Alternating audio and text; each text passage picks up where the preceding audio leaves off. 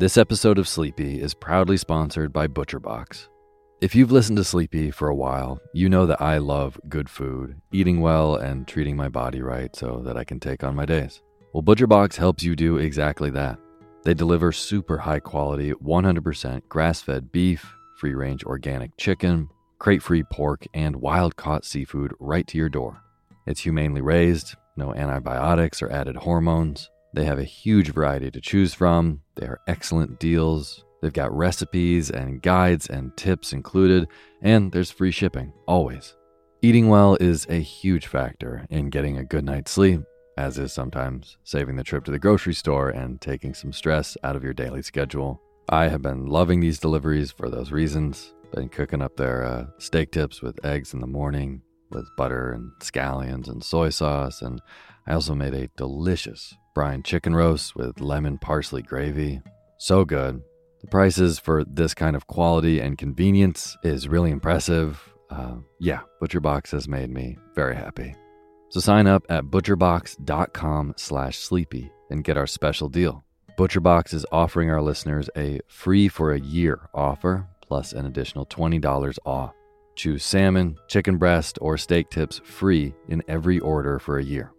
Sign up today at butcherbox.com/sleepy and use code SLEEPY to choose your free for a year offer. Plus, get $20 off your first order. butcherbox.com/sleepy. Eat well, sleep well.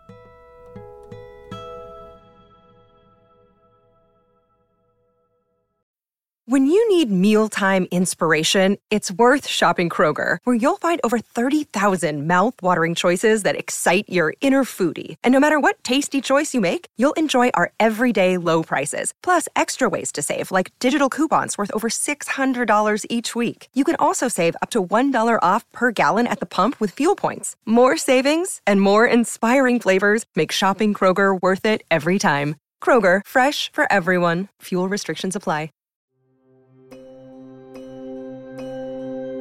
Welcome to the I Can't Sleep podcast with Benjamin Boster. If you're tired of sleepless nights, you'll love the I Can't Sleep podcast. I help quiet your mind by reading random articles from across the web to bore you to sleep with my soothing voice. Each episode provides enough interesting content to hold your attention, and then your mind lets you drift off. Find it wherever you get your podcasts. That's I Can't Sleep with Benjamin Boster.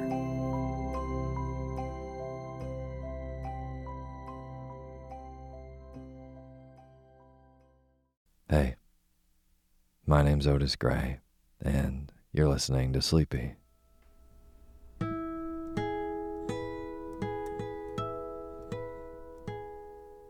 Podcast where I read old books to help you get to sleep, and a proud member of the Airwave Podcast Network.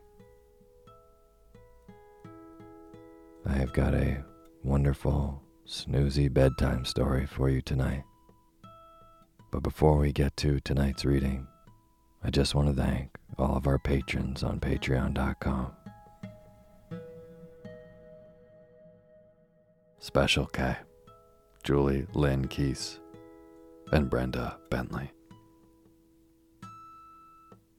Thank you all so much for donating and being a part of making the Sleepy podcast.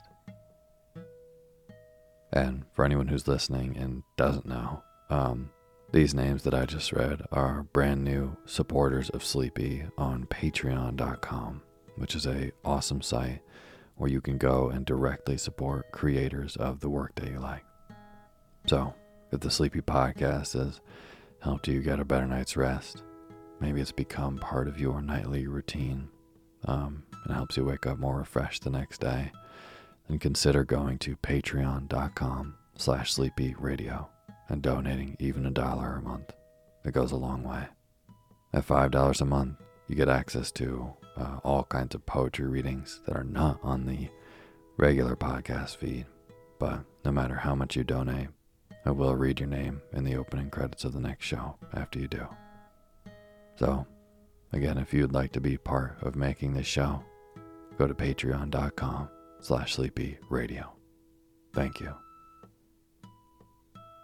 And as always, the music you're hearing is by my good friend James Lepkowski, and the cover art for Sleepy is by Gracie Kanan.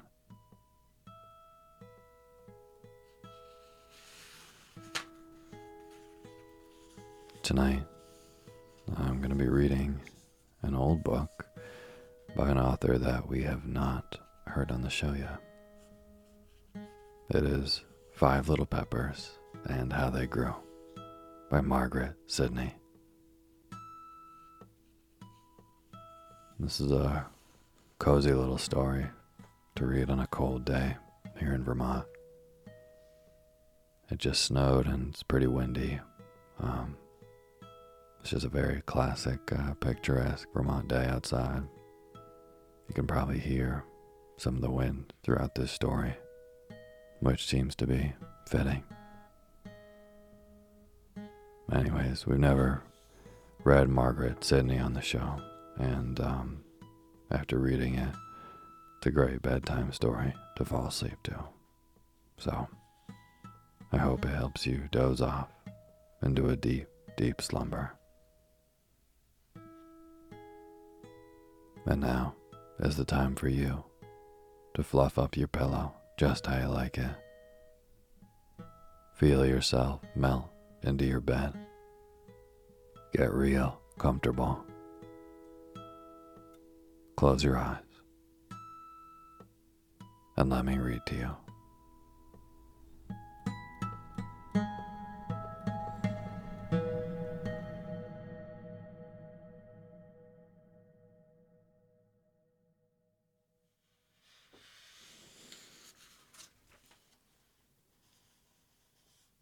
A home view. The little old kitchen had quieted down from the bustle and confusion of midday, and now with its afternoon manners on presented a holiday aspect. That as the principal room in the Brown house, it was eminently proper, it should have. It was just on the edge of the twilight, and the little Peppers, all except Ben, the oldest of the flock, were enjoying a breathing spell, as their mother called it, which meant some quiet work suitable for the hour. All the breathing spell they could remember, however, poor things, for times were always hard with them nowadays, and since their father passed, when Phronsie was a baby, Mrs. Pepper had had hard work to scrape together money enough to put bread into her children's mouths and to pay the rent of the little brown house. But she had met life too bravely to be beaten down now. So with a stout heart and a cheery face, she had worked away day after day at making coats and tailoring and mending of all descriptions, and she had seen with pride that couldn't be concealed her noisy, happy brood growing up around her and filling her heart with comfort and making the little brown house fairly ring with jollity and fun.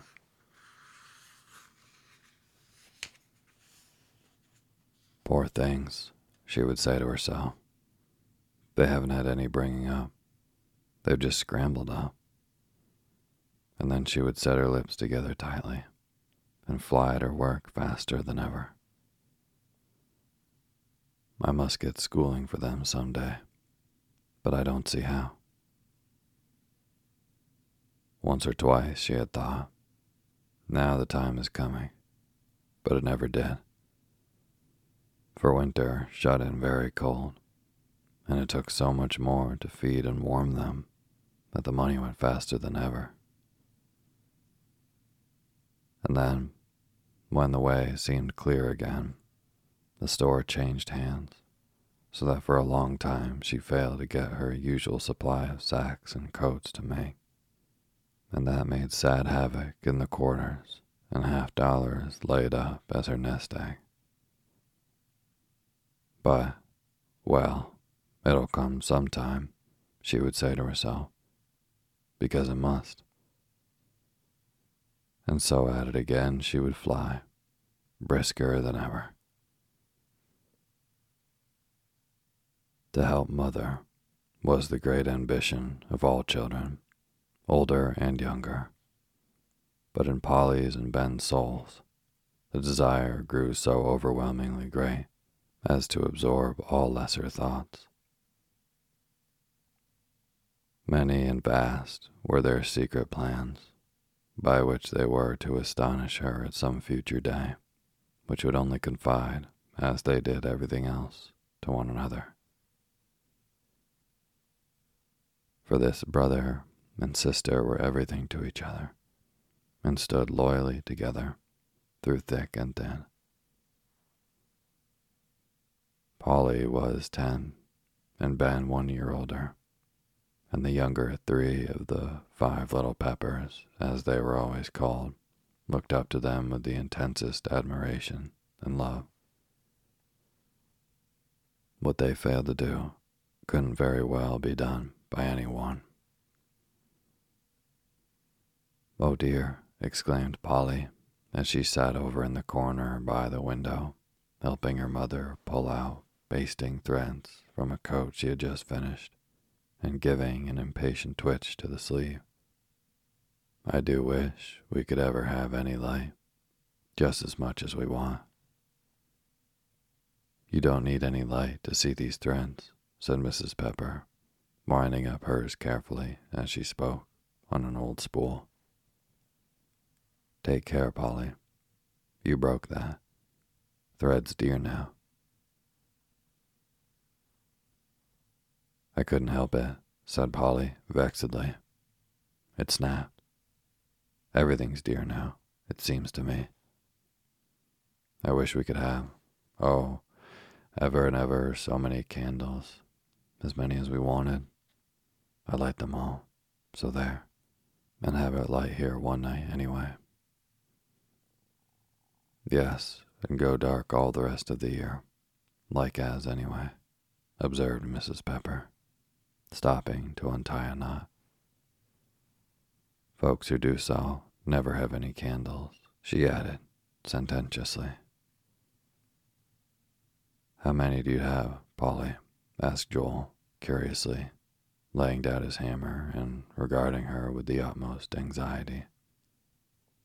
"Oh, 200, said Polly decidedly. "I'd have 200, all in a row." 200 candles, echoed Joel in amazement. "My walkety, what a lot." "Don't say such dreadful words, Joel," put in Polly nervously, stopping to pick up her spool of basting thread that was racing away all by itself. "'Tisn't nice." "'Tisn't worse than to wish you'd got things you haven't," retorted Joel. "I don't believe you'd light 'em all at once," he added incredulously. "Yes, I would, too," replied Polly recklessly. 200 of 'em, if I had a chance, all at once. So there, Joey Pepper." "Oh," said little Davy, drawing a long sigh. "Why, 'twould be just like heaven, Polly. But wouldn't it cost money, though?" "I don't care," said Polly, giving a flounce in her chair, which snapped another thread. "Oh, dear me. I didn't mean to, Mommy. Well, I wouldn't care how much money it cost. We'd have as much light as we wanted, for once, so."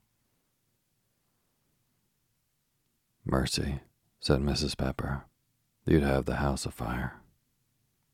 200 candles? Whoever heard of such a thing?" "Would they burn?" asked Phronsie anxiously, getting up from the floor where she was crouching with David, overseeing Joel nail on the cover of an old box, and going to Polly's side. She awaited her answer patiently.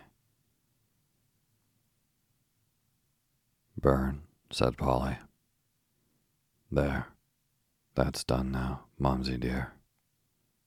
and she put the coat with her last little pat into her mother's lap. I guess they would, Phronsie pat. And Polly caught up the little girl and spun round and round the old kitchen till they were both glad to stop.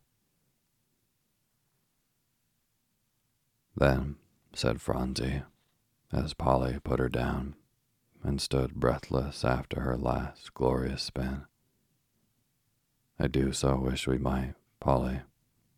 Oh, just this very 1 minute.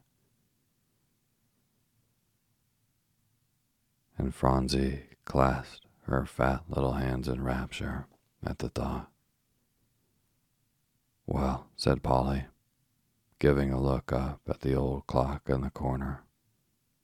Dearie me, it's 5:30, and most time for Ben to come home. Away she flew to get supper. So for the next few moments, nothing was heard but the pulling out of the old table into the middle of the floor, the laying the cloth, and all the other bustle attendant upon the being ready for Ben. Polly went skipping around, cutting the bread and bringing dishes, only stopping long enough to fling some scraps of reassuring nonsense to the two boys, who were thoroughly dismayed at being obliged to remove their traps into a corner. Phronsie still stood just where Polly left her. 200 candles. Oh, what could it mean? She gazed up to the old beams overhead, and around the dingy walls, and to the old black stove, with the fire nearly out, and then over everything the kitchen contained, trying to think how it would seem to have it bright and winsome and warm, to suit Polly. Oh, she screamed. Goodness, said Polly, taking her head out of the old cupboard in the corner. How you scared me, Phronsie. Would they ever go out? Asked the child gravely, still standing where Polly left her. What? Asked Polly, stopping with a dish of cold potatoes in her hand. What, Phronsie? Why, the candles, said the child.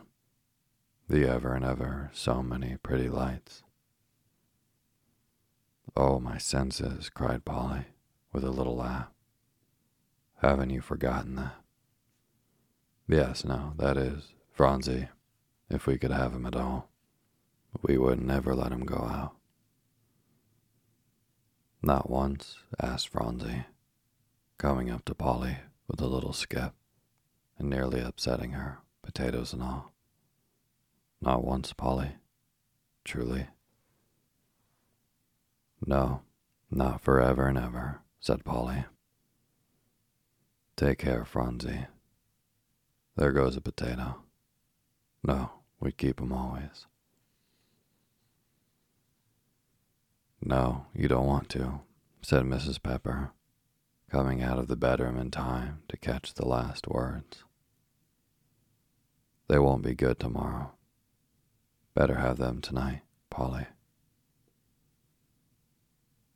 Ma'am, said Polly, setting down her potato dish on the table and staring at her mother with all her might. Have what, Mother? Why, the potatoes, to be sure, replied Mrs. Pepper. Didn't you say you better keep them, child?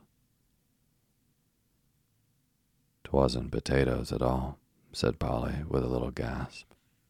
'Twas, dear me, here's Ben. For the door opened, and Phronsie, with a scream of delight, bounded into Ben's arms.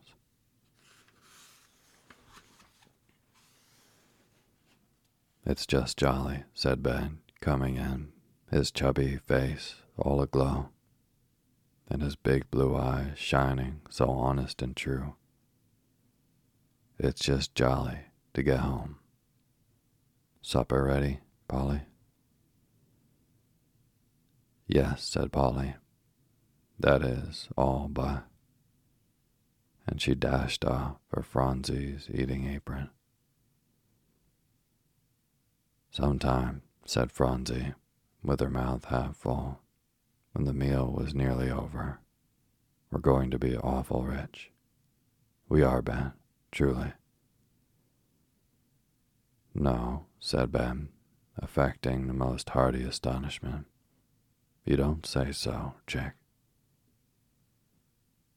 Yes, said Phronsie, shaking her yellow head very wisely at him, and diving down into her cup of very weak milk and water to see if Polly had put any sugar in by mistake, a proceeding always expectantly observed.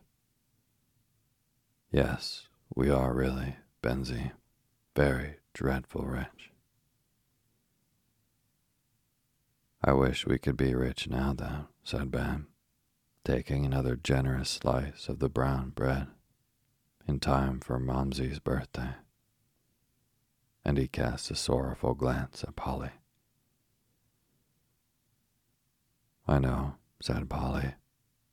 Oh dear, if only we could celebrate it. I don't want any other celebration, said Mrs. Pepper, beaming on them so that a little flash of sunshine seemed to hop right down on the table, then to look round on you all. I'm rich now, and that's a fact. Momsey don't mind her 5 brothers, cried Polly, jumping up and running to hug her mother, thereby producing a like desire in all the others, who immediately left their seats and followed her example. Mother's rich enough, ejaculated Mrs. Pepper, her bright, black eyes glistening with delight, as the noisy troop filed back to their bread and potatoes. If we can only keep together, dears, and grow up good, so that the little brown house won't be ashamed of us. That's all I ask. Well, said Polly, in a burst of confidence to Ben, after the table had been pushed back against the wall, the dishes nicely washed, wiped, and set up neatly in the cupboard, and all traces of the meal cleared away. I don't care. Let's try and get a celebration, somehow, for Momsey. How are you going to do it? Asked Ben, who was of a decidedly practical turn of mind, and thus couldn't always follow Polly in her flights of imagination. I don't know, said Polly, but we must have some way. Pho, that's no good, said Ben disdainfully.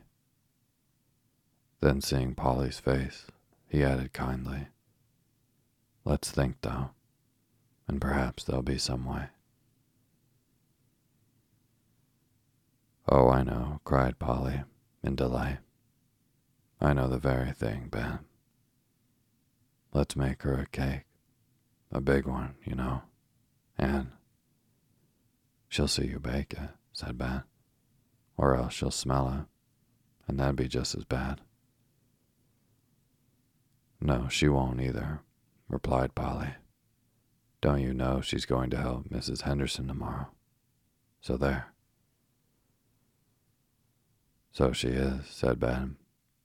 Good for you, Polly. You always think of everything. And then, said Polly, with a comfortable little feeling at her heart at Ben's praise, why, we can have it all out of the way splendidly, you know, when she comes home. And besides, Grandma Baskin will tell me how. You know we've only got brown flour, Ben. I mean to go right over and ask her now. Oh no, you mustn't, cried Ben, catching hold of her arm as she was preparing to fly off. Mommy'll find out. Better wait till tomorrow. And besides, Polly. And Ben stopped, unwilling to dampen his propitious beginning. The stove'll act like everything tomorrow. I know 'twill. Then what'll you do? It shan't, said Polly, running up to look it in the face. If it does, I'll shake it, the mean old thing. The idea of Polly shaking the lumbering old black affair sent Ben into such a peal of laughter that it brought all the other children running to the spot. And nothing would do, but they must, one and all, be told the reason. So Polly and Ben took them into confidence, which so elated them that half an hour later, when long past their bedtime, Phronsie declared, I'm not going to bed. I want to sit up like Polly. Don't tease her, whispered Polly to Ben, who thought she ought to go. So she sat straight up on her little stool, winking like everything to keep awake. At last, as Polly was in the midst of one of her liveliest sallies, over tumbled Phronsie, a sleepy little heap upon the floor. I want to go to bed, she said. Take me, Polly. I thought so, laughed Polly, and bundled her off into the bedroom.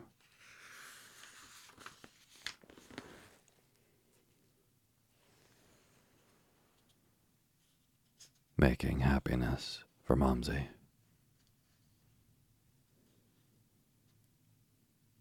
And so, the minute her mother had departed for the minister's house the next morning, and Ben had gone to his day's work, chopping wood for Deacon Blodgett, Polly assembled her force around the old stove and proceeded to business.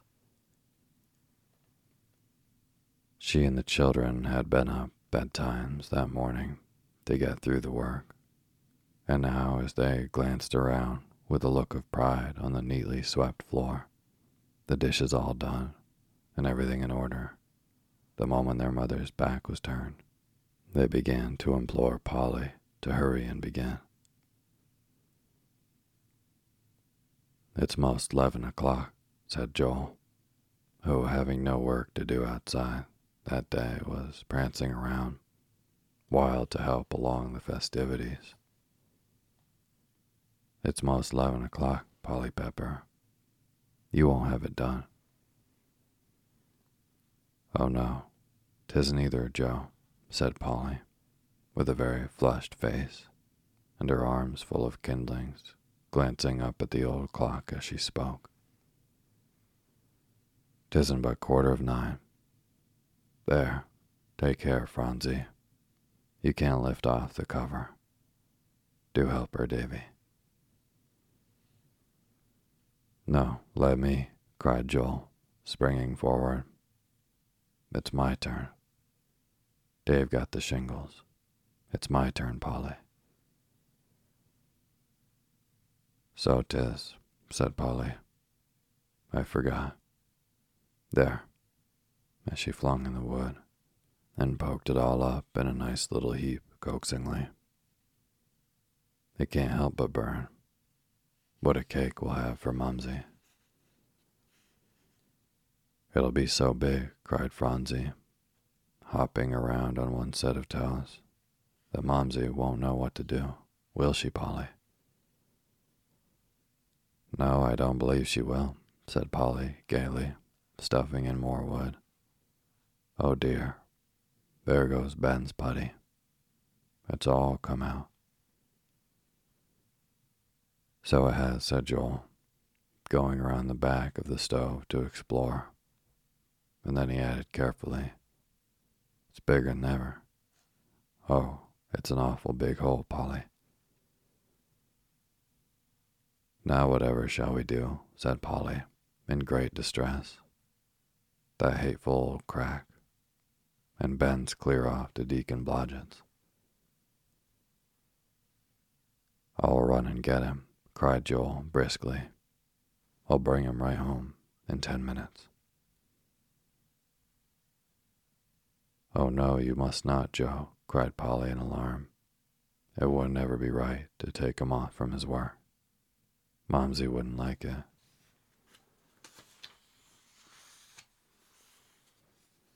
"What will you do then?" asked Joel, pausing on his way to the door.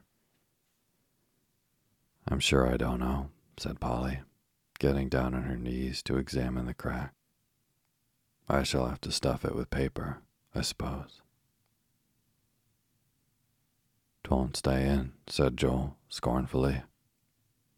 "Don't you know you stuffed it before, last week?" "I know," said Polly, with a small sigh.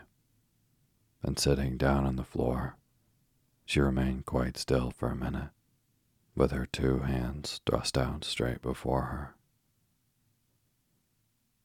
"Can't you fix it?" asked Davy soberly, coming up. "Then we can't have the cake." "Dear me," exclaimed Polly, springing out quickly. "Don't be afraid. We're going to have that cake. There, you ugly old thing, you." This to the stove. "See what you've done?" As 2 big tears flew out of Phronsie's brown eyes at the direful prospect, and the sorrowful faces of the 2 boys looked up into Polly's own for comfort. "I can fix it, I most know. Do get some paper, Joe, as quick as you can." "Don't know where there is any," said Joel, rummaging around.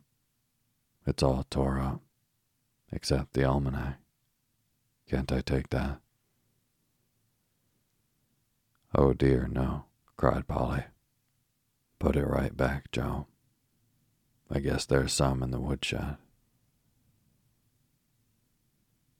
"There isn't either," said little Davy quickly. "Joel and I took it to make kites with." "Oh dear," groaned Polly.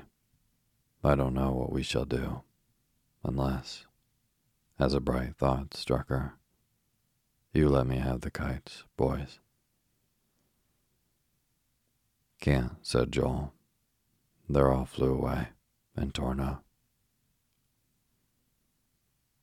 "Well now, children," said Polly, turning round impressively upon them, the effect of which was heightened by the extremely crocky appearance she had gained in her explorations. "We must have some paper, or something to stop up that old hole with, some way. There."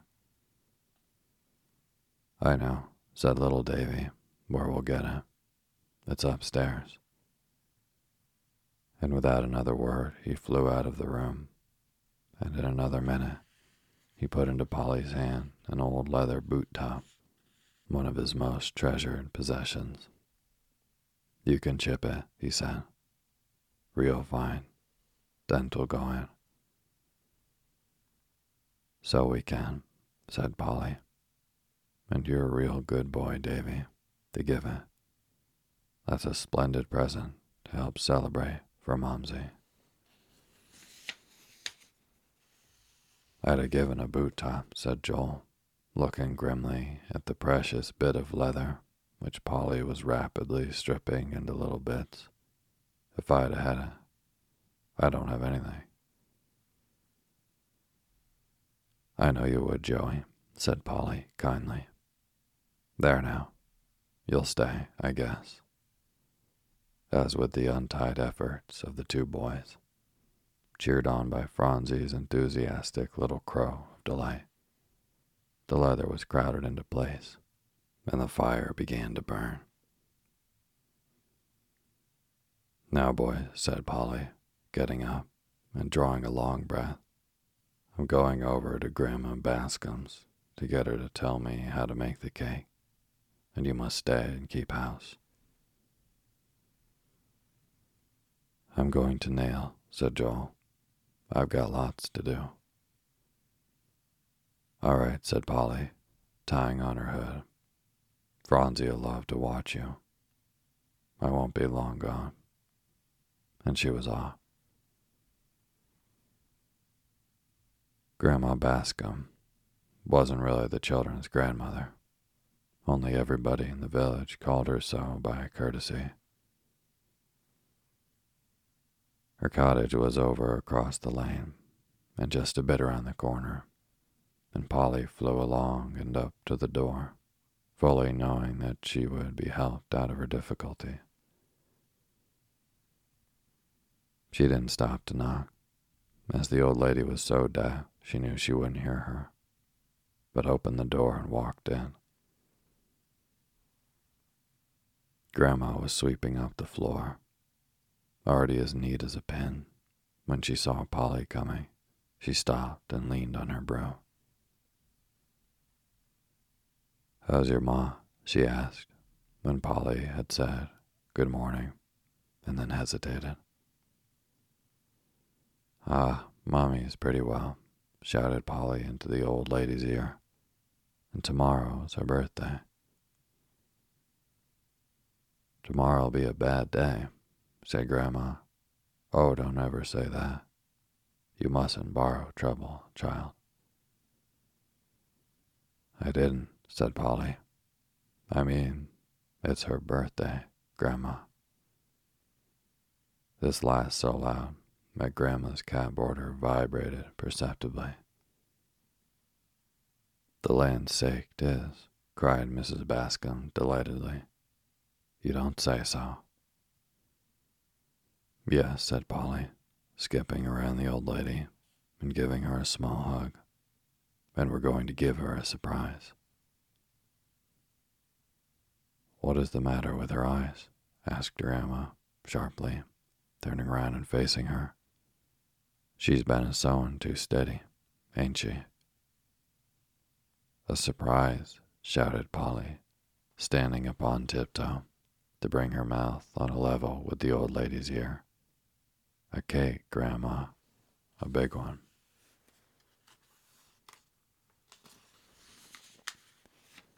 "A cake," exclaimed Grandma, dropping the broom to settle her cap, which Polly, in her extreme endeavors to carry on the conversation, had knocked slightly awry. "Well, that'll be fine." "Yes," said Polly, picking up the broom and flinging off her hood at the same time. "And oh, won't you please tell me how to make it, Grandma?" To be sure, cried the old lady, delighted beyond measure to give advice. "I've got splendid receipts. I'll go get 'em right off." And she ambled to the door of the pantry. "And I'll finish sweeping up," said Polly, which Grandma didn't hear. So she took up the broom and sent it energetically and merrily flying away to the tune of her own happy thoughts. "Yes, they're right in here," said Grandma, waddling back with an old tin teapot in her hand. "Goodness, child, what a dust you've kicked up. That ain't the way to sweep." And she took the broom out of Polly's hand, who stood quite still in mortification. "There," she said, drawing it mildly over the few bits she could scrape together, and gently coaxing them into a little heap. "That's the way. And then they don't go all over the room." "I'm sorry," began poor Polly. "'Tain't any matter," said Mrs. Bascom kindly, catching sight of Polly's discomforted face. "'Tain't a mite of matter. You'll sweep better next time. Now, let's go to the cake." And putting the broom into the corner, she waddled back again to the table, followed by Polly, and proceeded to turn out the contents of the teapot in search of just the right receipt. but the right one didn't seem to appear, not even after the teapot was turned upside down and shaken by both Grandma's and Polly's anxious hands. Every other receipt seemed to tumble out gladly and stare them in the face, little dingy rolls of yellow paper, with ancient odor of spice still clinging to them. But all efforts to find this particular one failed utterly. "Won't some other one do?" asked Polly, in the interval of fruitless searching, when Grandma bewailed and lamented and wondered where I could have put it. "No, no, child," answered the old lady. "No. Where do you suppose it is?" And she clapped both hands to her head to see if she could possibly remember. "No, no, child," she repeated. "Why, they had it down to my niece Mirandy's wedding. It was just elegant, light as a feather, and 'twa'n't rich either, she had it. No eggs, nor—" "Oh, I couldn't have eggs," cried Polly, in amazement at the thought of such luxury. "And we've only brown flour, Grandma, you know." "Well, you can make it out of brown," said Mrs. Bascom kindly. "When the raisins is in, 'twill look quite nice." "Oh, we haven't any raisins," answered Polly. "Haven't any raisins," echoed Grandma, looking at her over her spectacles. "What are you going to put in?" "Oh, cinnamon," said Polly briskly. "We've got plenty of that. And it'll be good, I guess, Grandma," she finished anxiously. "Anyway, we must have a cake. There isn't any other way to celebrate Momsey's birthday." "Well now," said Grandma, bustling around, "I shouldn't be surprised if you had real good luck, Polly. And your ma'll set over so much by it. Now, if we only could find that receipt." And returning to the charge, she commenced to fumble among her bits of paper again. "I never shall forget how they eat on it. Why, there wasn't a crumb left, Polly." "Oh dear," said Polly, to whom Mirandy's wedding cake now became the height of her desires. "If you can only find it. Can't I climb up and look on the pantry shelves?" "Maybe 'tis there," said Mrs. Bascom slowly. "You might try. Sometimes I do put things away, so's to have 'em safe." So Polly got an old wooden chair, according to direction, and then mounted up on it, with Grandma below to direct. She handed down bowl after bowl, interspersed at the right intervals with cracked teacups and handleless pitchers. But at the end of these explorations, Mirandy's wedding cake was further off than ever. "'Tain't a mite of use," at last said the old lady, sinking down in despair, while Polly perched on the top of the chair and looked at her. "I must have give it away." "Can't I have the next best one, then?" asked Polly despairingly, feeling sure that Mirandy's wedding cake would have celebrated the day just right. "And I must hurry right home, please," she added, getting down from the chair and tying on her hood, "or Phronsie won't know what to do." So another receipt was looked over and selected, and with many charges and bits of advice not to let the oven get too hot, etc., etc., Polly took the precious bit in her hand and flew over home. "Now, we've got to," she began, bounding in merrily with dancing eyes.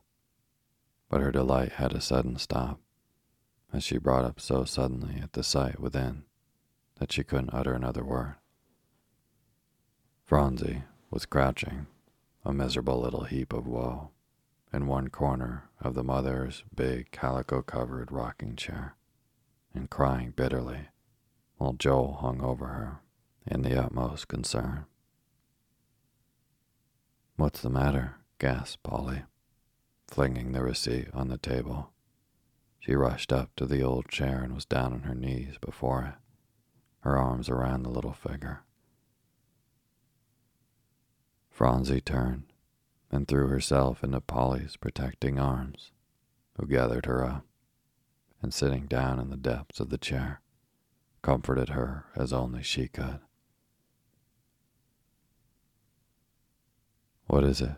she asked of Joel, who was nervously begging Phronsie not to cry. "Now, tell me all that's happened." "I was a-nailing," began Joel. "Oh dear, don't cry, Phronsie. Do stop her, Polly." "Go on," said Polly hoarsely. "I was a-nailing," began Joel slowly, and Davy's gone to get the peppermint," he added, brightening up. "Tell me, Joe," said Polly, "all that's been going on." And she looked very sternly into his face. "Or I'll get Davy to," as little Davy came running back with a bottle of castor oil, which in his flurry he had mistaken for peppermint. This he presented with a flourish to Polly, who was too excited to see it. "Oh no," cried Joel in intense alarm. "Davy isn't going to. I'll tell Polly. I will, truly." "Go on then," said Polly. "Tell at once," feeling as if somebody didn't tell pretty quick, she should tumble over. "Well," said Joel, gathering himself up with a fresh effort. "The old hammer was a-shaking, and Phronsie stuck her foot in the way, and I couldn't help it, Polly. No, I just couldn't, Polly." Quick as a flash, Polly tore off the little old shoe and well-worn stocking and brought to light Phronsie's fat little foot. Tenderly taking hold of the white toes, the boys clustering around in the greatest anxiety, she worked them back and forth and up and down. "Nothing's broken," she said at last, and drew a long breath. "It's there," said Phronsie through a rain of tears. "And it hurts, Polly." And she began to wiggle the big toe, where around the nail was settling a small black spot. "Poor little toe," began Polly, cuddling up the suffering foot. Just then, a small and peculiar noise struck her ear, and looking up she saw Joel, with a very distorted face, making violent efforts to keep from bursting out into a loud cry. All his attempts, however, failed, and he flung himself into Polly's lap in a perfect torrent of tears. "I didn't mean to, Polly," she cried. "'Twas the ugly old hammer. Oh dear." There, Joey dear," said Polly, gathering him up in the other corner of the old chair, close to her side. "Don't feel bad. I know you didn't mean to." And she dropped a kiss on his stubby black hair. When Phronsie saw that anybody else could cry, she stopped immediately, and leaning over Polly, put one little fat hand on Joel's neck. "Don't cry," she said. "Does your toe ache?" At this, Joel screamed louder than ever, and Polly was at her wit's end to know what to do, for the boy's heart was almost broken. Daddy should have hurt Phronsie, the baby, the pet of the whole house, upon whom all their hearts centered. It was too much. So for the next few moments, Polly had all she could do by the way of comforting and consoling him. Just as she had succeeded, the door opened, and Grandma Bascom walked in. "Settin' down," said she. "I hope your cake ain't in, Polly," looking anxiously at the stove, "for I found it." And she waved a small piece of paper triumphantly towards the rocking chair as she spoke. "Do tell her," said Polly to little David, "what's happened, for I can't get up." So little Davy went up to the old lady, and standing on tiptoe, screamed into her ear all the particulars he could think of concerning the accident that just happened. "Hey," said Grandma, in a perfect bewilderment. "What's he a-saying, Polly? I can't make it out." "You'll have to go all over it again, David," said Polly, despairingly. She didn't hear one word, I don't believe. So David tried again, this time with better success, and then he got down from his tiptoes and escorted Grandma to Phronsie in flushed triumph. "Land alive," said the old lady, sitting down in the chair which he brought her. "You got pounded, didn't you?" looking at Phronsie, as she took the little foot in her ample hand. "Yes'm," said Polly quickly. "'Twasn't anyone's fault. What'll we do for it, Grandma?" "Wormwood," said the old lady, adjusting her spectacles in extreme deliberation, and then examining the little black and blue spot, which was spreading rapidly, "is the very best thing. And I've got some to home. You run right over," she said, turning round on David quickly, "and get it. It's a-hanging by the chimney." Let me," cried Joel, springing out of the old chair, so suddenly that Grandma's spectacles nearly dropped off in fright. "Oh, I want to do it for Phronsie."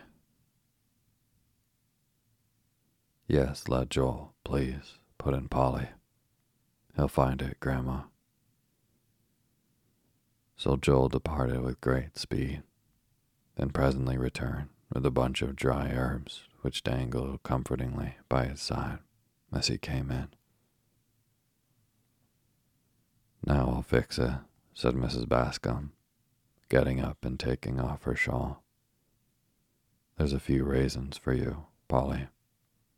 I don't want 'em, and they'll make your cake go better." And she placed a little parcel on the table as she spoke. "Yes, I'll put it to steep, and after it's put on real strong and tied up in an old cloth, Phronsie won't know if she's got any toes." And Grandma broke up a generous supply of the herb and put it into an old tin cup, which she covered up with a saucer and placed on the stove. "Oh," said Polly, "I can't thank you. But the raisins and all, you're so good." "They're awful hard," said Joel, investigating into the bundle with Davy, which, however, luckily the old lady didn't hear. "There, don't cry," she said cheerily. "And I found Cousin Mirandy's wedding cake receipt for—" "Did you?" cried Polly. "Oh, I'm so glad," feeling as if that were comfort enough for a good deal. "Yes, 'twas in my Bible," said Mrs. Bascom. "I remember now. I put it there to be ready to give John's folks when they come in. They wanted it, so you'll go all straight now, and I must get home, for I left some meat a-boiling." So Grandma put on her shawl and waddled off, leaving a great deal of comfort behind her.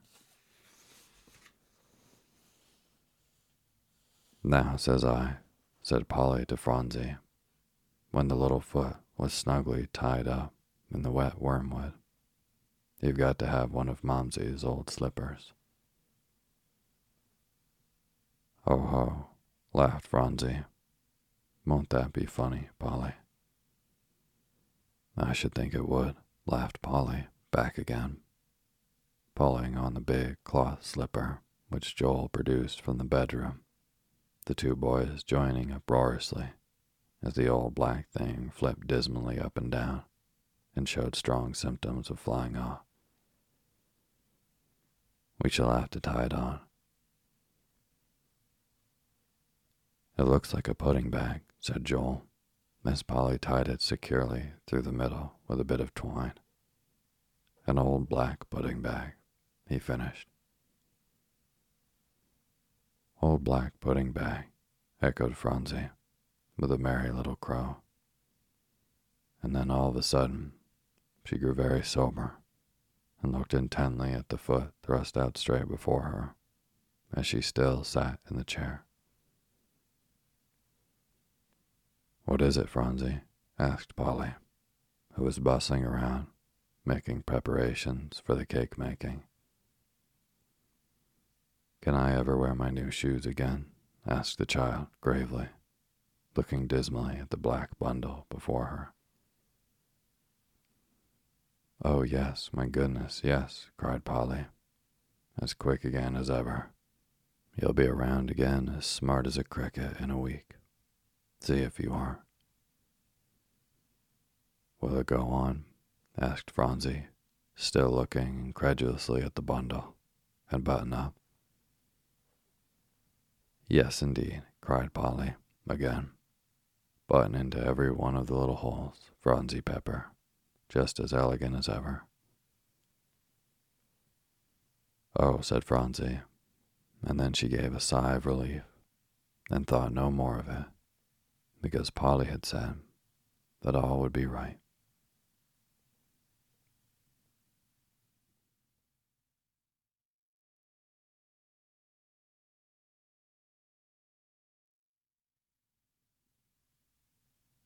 Thank you for listening to Sleepy.